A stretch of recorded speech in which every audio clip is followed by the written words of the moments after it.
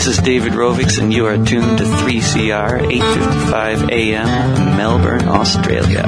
Step 3 is finding there's a tactic when everyone believes it could be true. That if all the people work collectively, there just might be something we can do, and everything can change. Beyond Zero is a not-for-profit research and education organisation. We design blueprints for a zero-emissions economy. As climate change becomes more apparent, leaders will use these well-researched plans that show a transition is possible from a 19th century fossil fuel-based economy with its climate-changing emissions to a zero-emissions 21st century.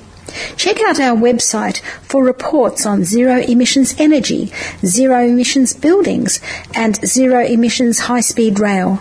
Podcasts of our talks with a who's who of climate change action are all available at Beyond Zero Emissions.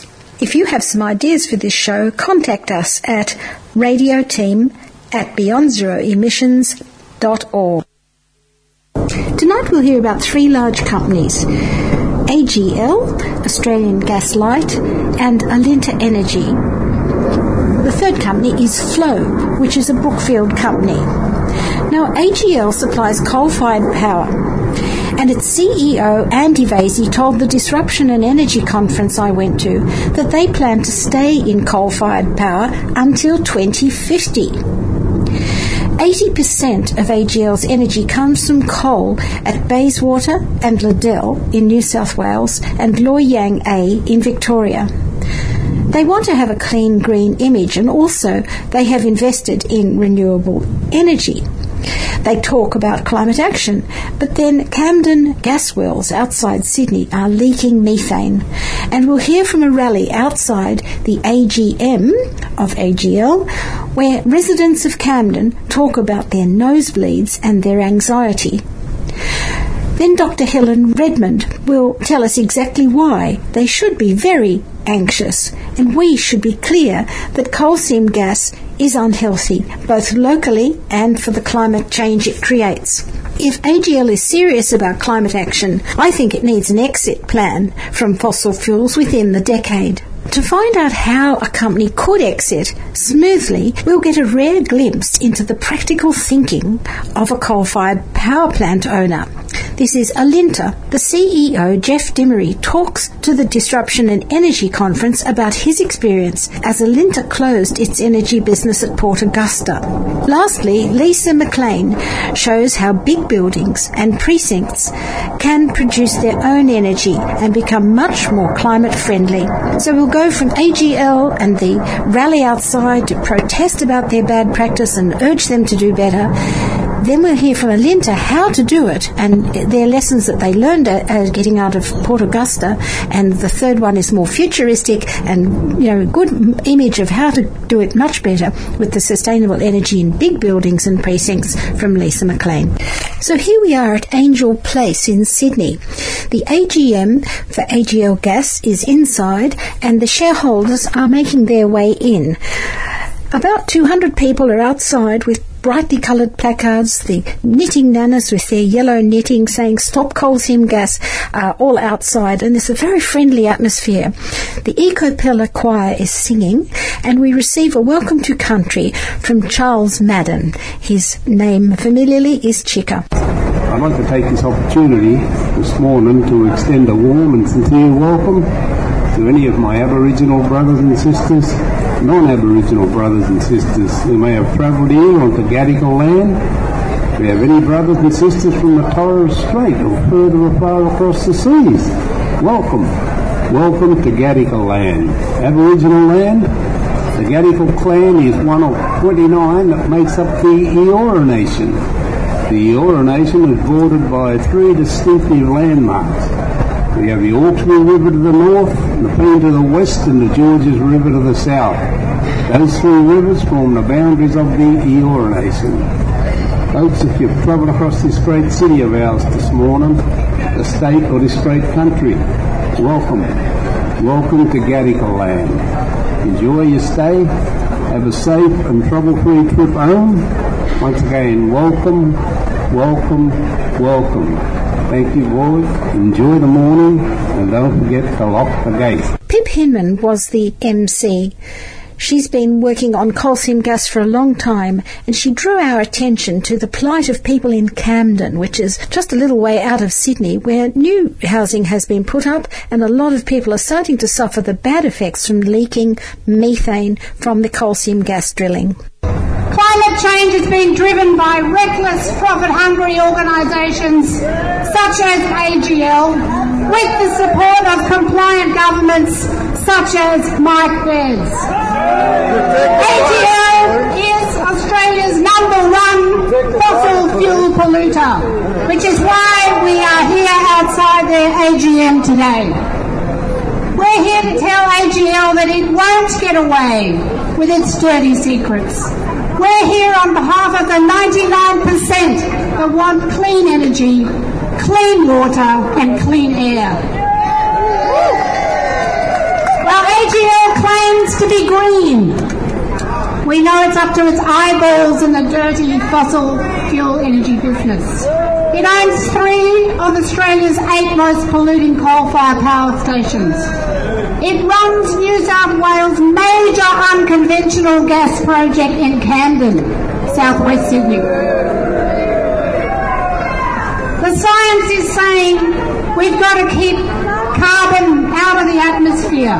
Carbon dioxide is a major driver of dangerous climate change. AGL knows this, but it's continuing to produce its dirty fossil fuels.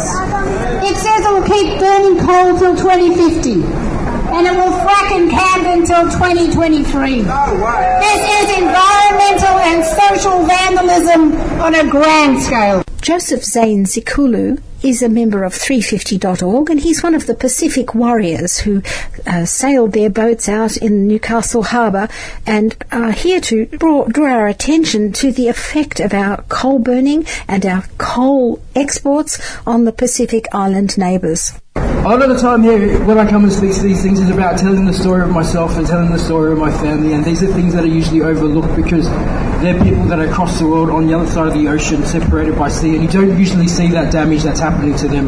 But it's something that's happening now, and it's something that's drastic, and if things don't change within the next decade for the Pacific, then the Pacific doesn't have 10 years to wait for a transition plan. I mean, we can't wait till 2050, we don't even have 10 years to wait. In Paris, Australia agreed to try and limit global warming to 2 degrees, and we pushed 1.5 because 1.5 is really what is needed for the Pacific to stay alive.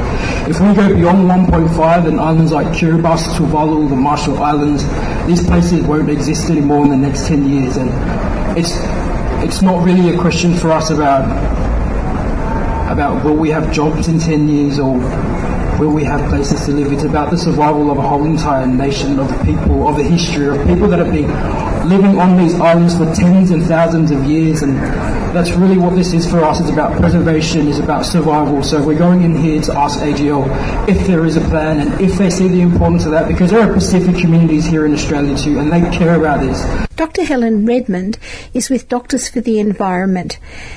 Listen carefully to all the details. It's rather scientific, but it gives you very good detailed the background and the research behind why we should not be drilling for any more gas. It's very dangerous both for local people and for the climate. Doctors for the Environment Australia has for years now held the view that current assessment, monitoring and regulation of the unconventional gas industry in Australia are inadequate to protect health of current and future generations. We hold the position that the risks are so potentially serious, so difficult to manage, so likely to be long-lived, that any further development of the industry in Australia has to be seen as unwise and unhealthy. There is still much unknown about health impacts, but in the last few years there has been an explosion in peer-reviewed research, mostly coming from the US, where there are huge gas fields. In the US, there are 15 million people who live within 1 mile of a gas well. That's an enormous population. So population health studies have been possible over there, and what is emerging is a correlation between proximity and density of wells and negative public health impacts. Studies report negative birth outcomes, low birth weight, preterm, birth defects. Another finds higher well density associated with increased cardiac and neurological hospital admissions. In another, gas activity near patient homes was associated with increased asthma attacks of all severities. An analysis of gas and air pollution papers published in the last 5 years show that the vast majority report increased atmospheric concentrations of pollutants. These air pollutants include methane, hydrocarbons and volatile organic compounds, also known as VOCs. They can be released during drilling, methane separation from venting of wells, from holding tanks, holding ponds, compressors, diesel trucks and machinery. Benzene is a VOC, part of the BTEX group, and it's a class 1, group 1 carcinogen, so there's no safe level of exposure. Benzene exposure occurs also from cigarette smoke, traffic fumes, aircraft fumes and so on.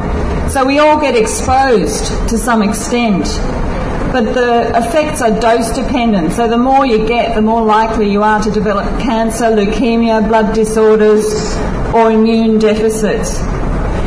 In particular, we worry about the gas workers and also the children, pregnant women and elderly or immunocompromised who live close to these developments. Natural gas is largely all methane. It's a colourless, odourless gas, and at concentrations of over 5% it's flammable. At concentrations over 15% it can reduce blood oxygen levels and cause asphyxiation. In open air, levels are too low to cause any direct impact on health, but during gas extraction, methane may leak out of equipment, pipes, or through natural formations such as the ground and waterways. We call these fugitive emissions, and they can affect health in two ways. Firstly, the methane and VOCs mix with diesel pollution, and in the presence of heat and sunlight, they create ground-level ozone.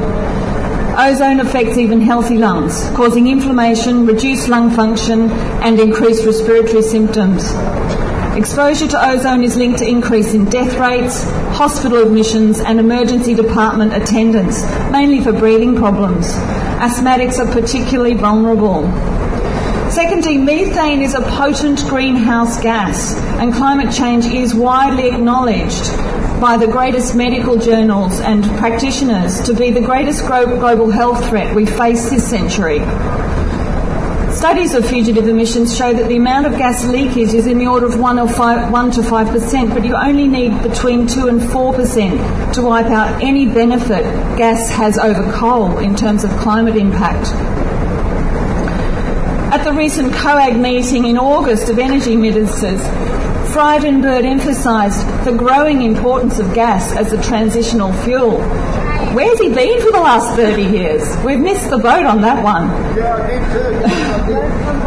He did. And all states, including New South Wales, committed to expanding onshore gas extraction. But they're dreaming. We've proved over and over again communities won't let that happen. Will you? No! And doctors won't let it happen either. Yeah. This is a deeply unpopular industry, and for very good reason. So with climate change upon us, we don't have time for a transition fuel, but nor do we need one. We have cleaner and healthier alternatives right now. The risks are so potentially serious, so difficult to manage and so likely to be long-lived that any further development of the unconventional gas industry in this country is unwise and unhealthy. Thank you. Melinda Wilson spoke about her experiences living at Camden and the effect on her children, who were both with her there holding up banners. Imagine purchasing a brand new home only to discover after moving in that there are coal seam gas wells 200 metres from your home. This is the reality families face when buying homes in Spring Farm. Numerous families in Spring Farm have 19 wells within 2 kilometres of their home. Everywhere else in New South Wales, coal seam gas have to be 2 kilometres away from residential areas. So this leads me to question why there is a ban everywhere else in the state, but AGL's wells in Camden are exempt from these laws. Is it because Landcom is selling the majority of these homes? Landcom is owned by the New South Wales state government. They are selling homes to families in Spring Farm without telling them that there are coal seam gas wells in the area, and some have been drilled horizontally under their homes. When we door knocked in Spring Farm, none of the residents we spoke with had any idea about the coal seam gas wells within walking distance from their homes, and none had been told about AGL's wells before purchasing their homes.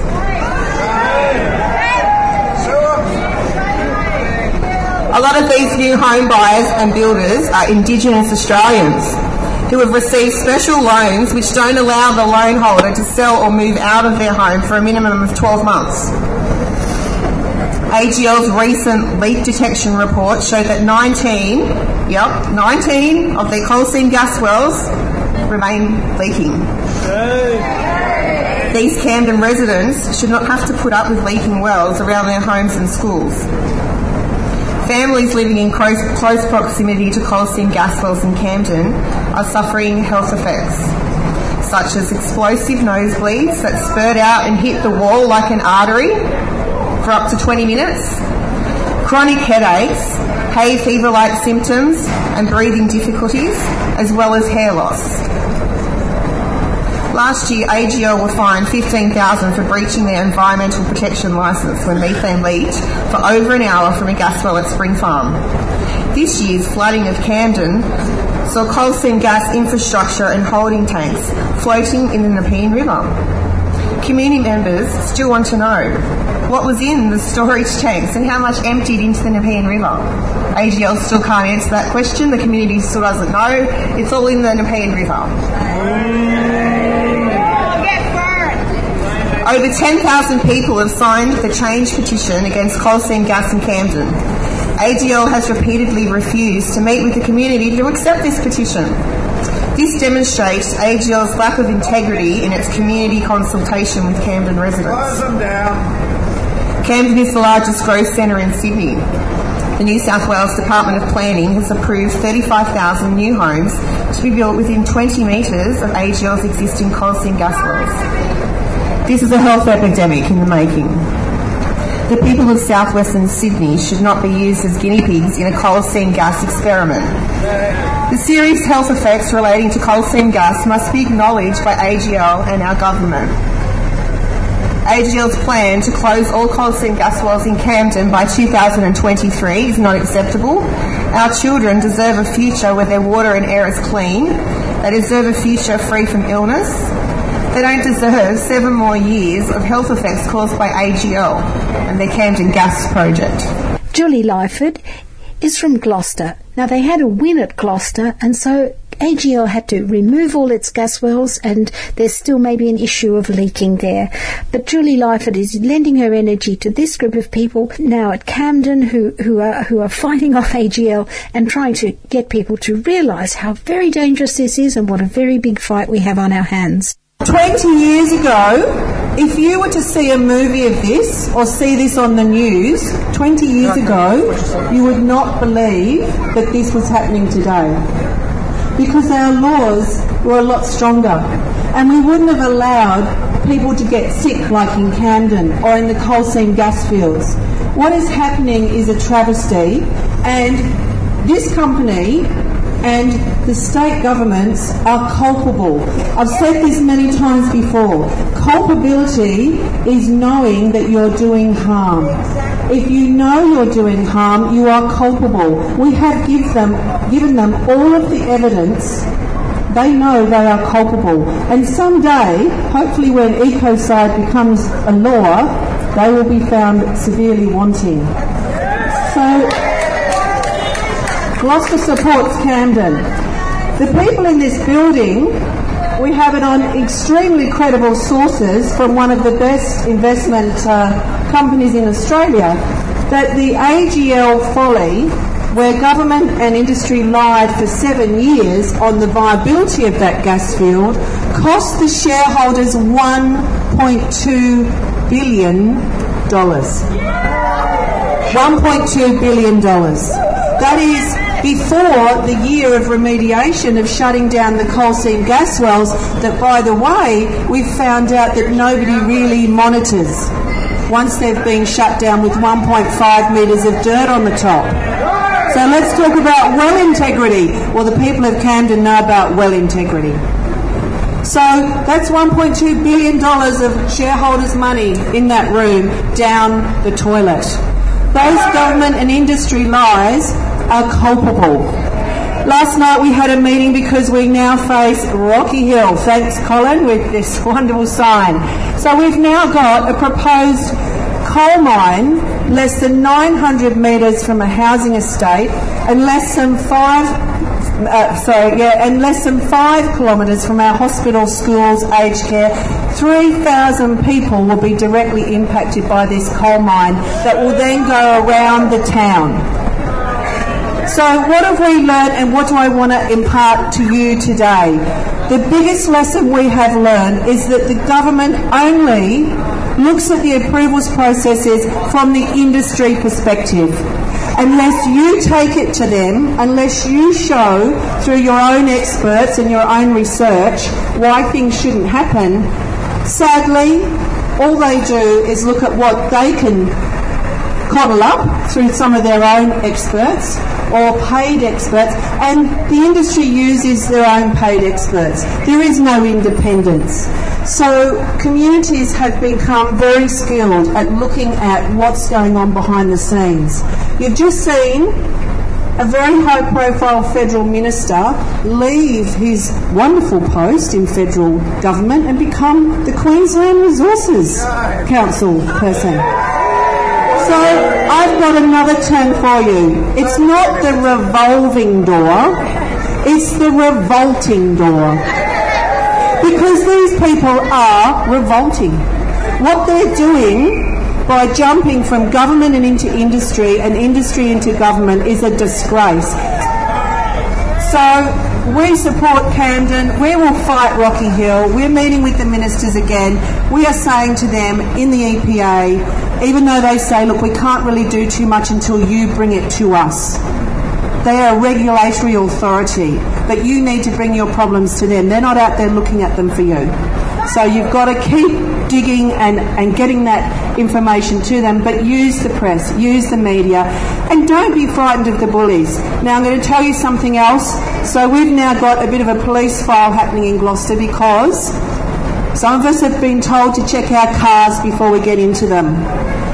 And the other day, when I was talking to a member of a group called Advanced Gloucester, which an AGL spokesperson said to us 12 months ago, would you like us to ask them to tone it down? That's been publicised. So I got told that I needed to moderate my behaviour. I then got told, and excuse the swearing because there's kids here, that the Dinning Nanas are really pissing people off. And I said, well, I better not tell them that because it'll swell their ranks by at least 1,000. You don't tell good women that that's happening. But the final thing was, I said, you've put a smear campaign against me and my family. You know, this is a disgrace what you're doing. And the answer back was, you're lucky, Julie, we kept the more vicious and dangerous attack dogs on a short leash. It could have been a lot worse. Now, I'm telling you this because I am so sick of the corporate, government and the little people that they put in our communities. You've all got them in your communities. They're a little group that are pro.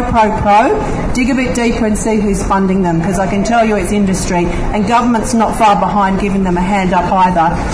But I am so angry about what's been said to me. I walked straight up to the police station, reported it, and they're keeping a file. Nothing's going to happen yet.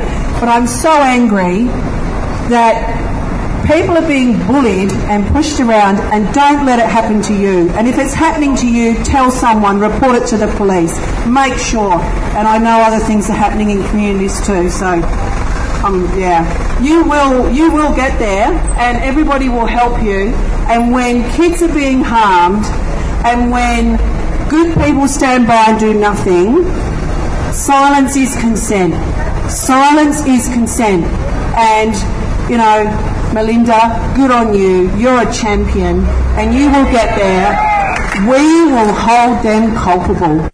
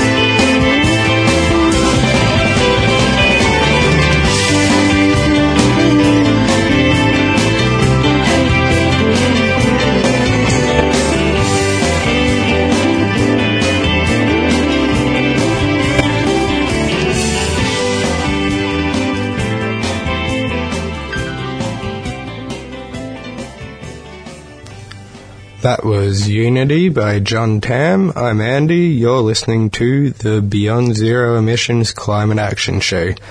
Vivian attended a conference in Sydney about renewable energy, and the next short item is a bit of a coup. It is the CEO of energy company Alinta telling people in the industry how they closed down their coal-fired power plant at Port Augusta. There are quite a few lessons to learn, especially for those of us who want to see Hazelwood and then all the others dominoes falling, but without massive distress and damage to the workers and communities. It has to be managed. It has to be a managed transition, as he says. You're listening to the Beyond Zero Emissions Show from Radio 3CR. The next speaker is Jeff Dimery. I heard him speak at the Disruption and Energy Conference. He's the CEO of Alinta Energy, and they recently closed down their power plant, coal-fired power plant and coal mine in near Port Augusta. He talks to us about the lessons he's learned from that. He was talking to people in industry, and it gives us some insights into how we might go forward, especially for companies in the Latrobe Valley. We need them to get out of coal-fired power fairly soon. Certainly, I joined Alinta 5.5 years ago. Before that, I'd spent around about 16 years at AGL. And when I did join Alinta, I think it's fair to say the business itself was in quite a bit of distress, and we were confronted with a bit of a transformational program. I'm very pleased to say, 5.5 years later, we feel like we've well and truly completed that phase of the cycle, and we're now looking for some wonderful growth opportunities, which will segue nicely into today's discussion. Most importantly, rather than talk about all the assets we have scattered over the map there of Australia and New Zealand, let me focus today on the one that we no longer have, and that's the one with the big red cross through it down the bottom there, which is both the Northern and Playford coal-fired power stations at Port Augusta in South Australia, called the Flinders assets, and the associated coal mine at Lee Creek that we also previously used to own. What I do want to do is just cover, if you like, the barriers to exit. It's not an easy decision to make to back out of baseload generation. I really want to drill down into who pays the bill and why, and then talk about, I guess I've got here a soft landing. It is possible. It's not what we've seen in South Australia, but there should be some key learnings from that. And then talk about what life looks like, certainly from Alinta's perspective, as we get to the low emissions future. So there have been lots of headlines out there, and there are quite a few loud voices around. I guess there are a lot of vested interests in the marketplace, and so that's playing out. From our perspective, just to be upfront, we had absolutely zero government support or assistance in making the decision to close.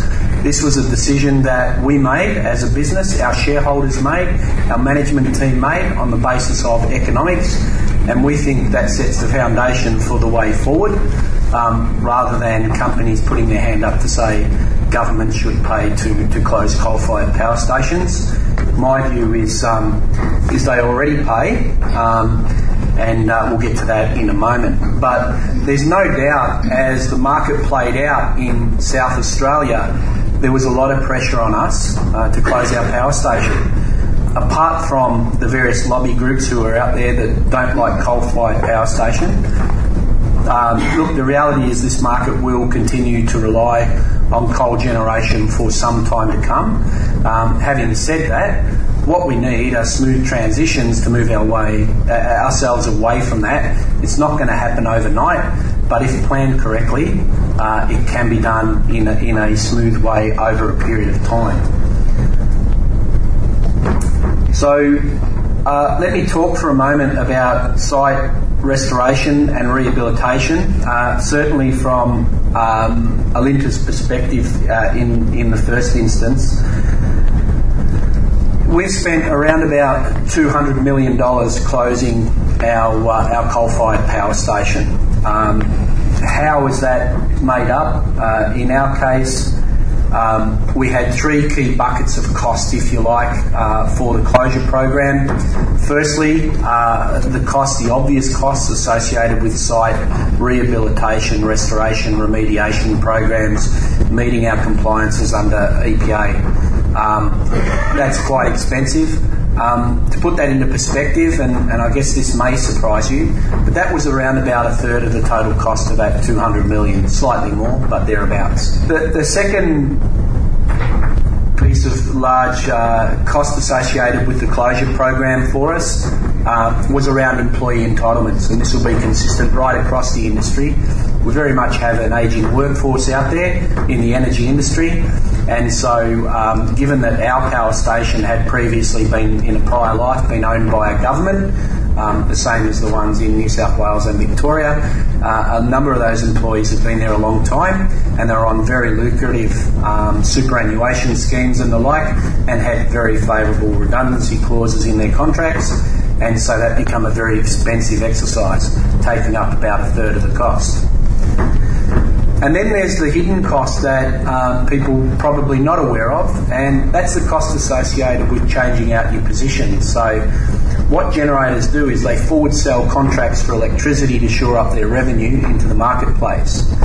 And we have laws here in Australia that dictate that things like insider trading are prohibited and against the law. And so when an organisation like ours makes a decision to close, we need to inform the market.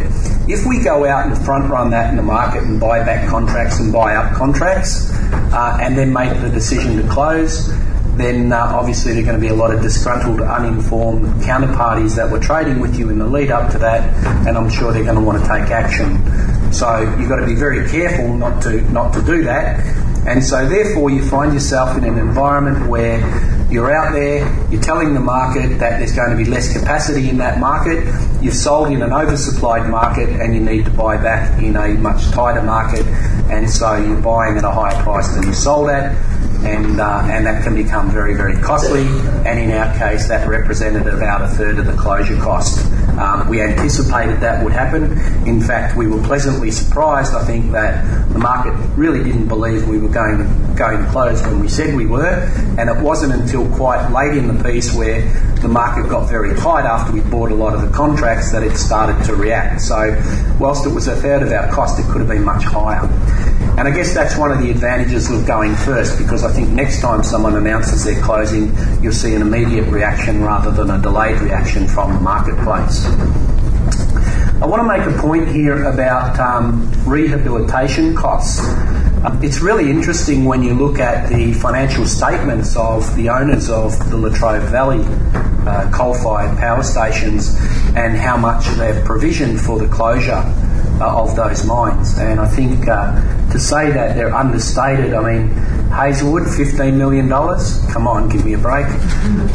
Loy Yang, $15 million. Have you guys seen the hole in the ground there in the Latrobe Valley? That's just a nonsense. Look, and obviously they've started to adjust those numbers, but our view is they're still grossly understated. At Alinta, I think it's fair to say that we had an excellent relationship with our workforce. We measure engagement, and I know Channel 9 were very disgruntled when they did the doorstop of our employees when they were walking out on the final day, and they asked them what they thought of the company. And they couldn't get anyone to say they hated us and we were bad guys. What they said was they fully understood why we closed. It was on commercial grounds. Because we've been educating them the whole way through as to what our cost structures were, what the pool price was doing. We communicated with them regularly, and we were on really good terms. Let me contrast that. I mean, at the moment, I read in the paper pretty much every other day that the ETU and the CFMEU are on a protracted dispute with their employer at AGL. And so I think it's going to be very difficult for a company like AGL. If they're having trouble with the union while they're operating, it's going to be even more difficult when you start to have discussions with them around a timetable for closure. So that third of cost of employee cost may go up. And then there's a cost that we didn't confront because we had happy employees, which is the cost of disruption. It's one thing to plan when you're going to close, But if your plant's not operating in the lead up to that and you've sold contracts, again, that could be very costly. So I guess I'm really what I'm doing here is trying to highlight that there are quite a big dilemma for companies. It's not a straightforward thing to say you're going to close and then move through to the closure. And if you don't have your employees on site, that will be incrementally harder again, which wasn't the case in our situation. All your promises have been broken, just like I'm Jermaine Greer, and you're listening to 3CR. Treaty Now.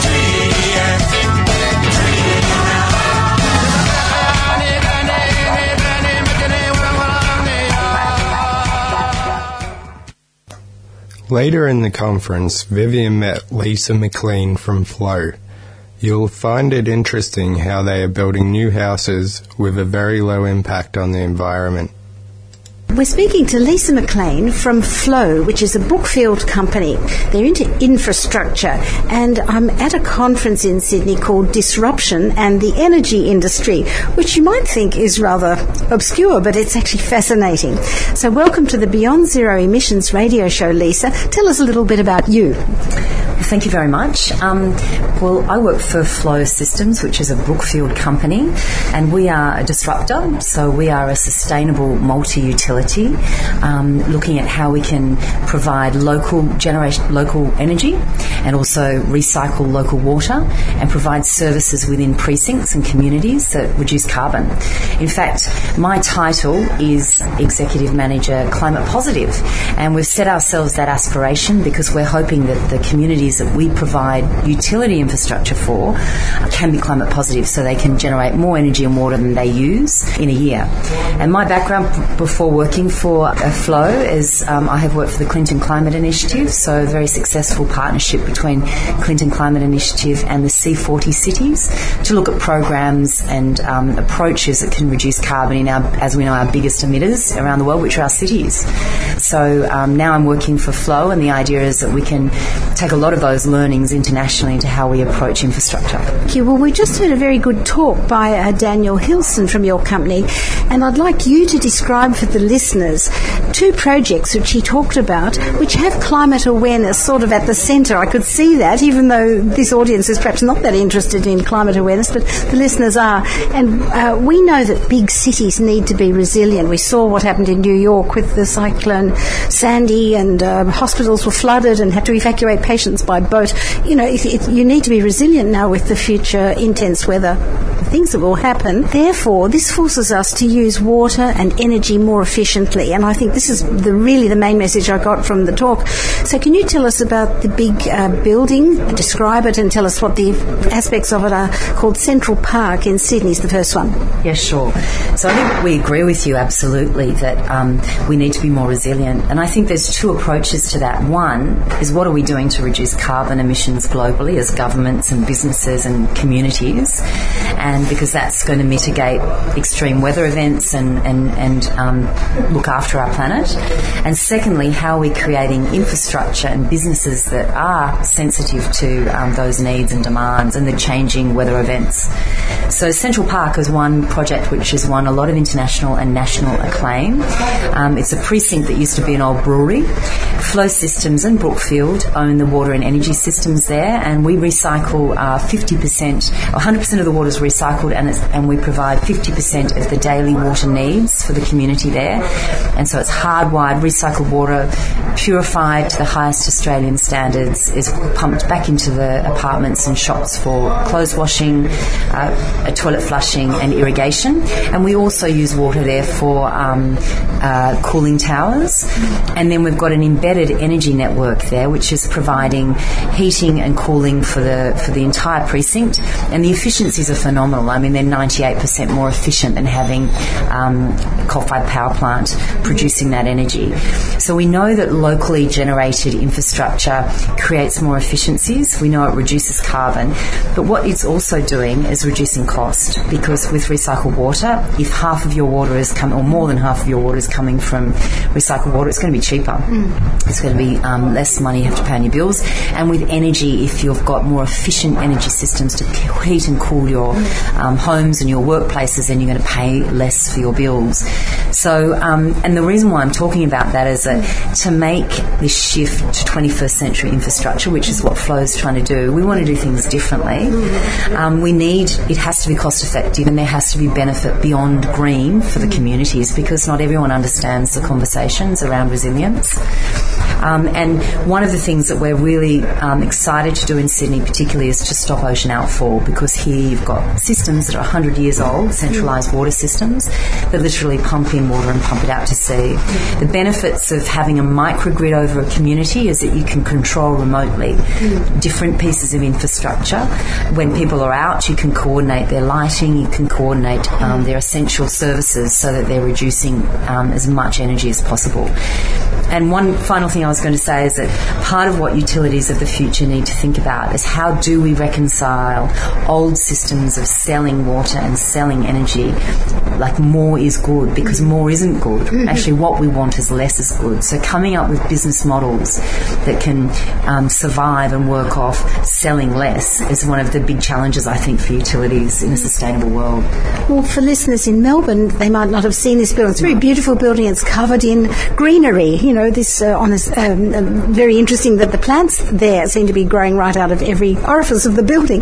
But how many people live there? And there's shops downstairs. How many people really use that building? Yeah, so 10,000 people will be interacting with the building, 7,500 coming in and out each day, and 4,000 living there. So you've got quite a big mixed community. And you're right, it's absolutely beautiful. I mean, the green walls are designed by Patrick Blanc, who's a French designer, and they pour down the sides of the building, and it really is a wonderland to walk through.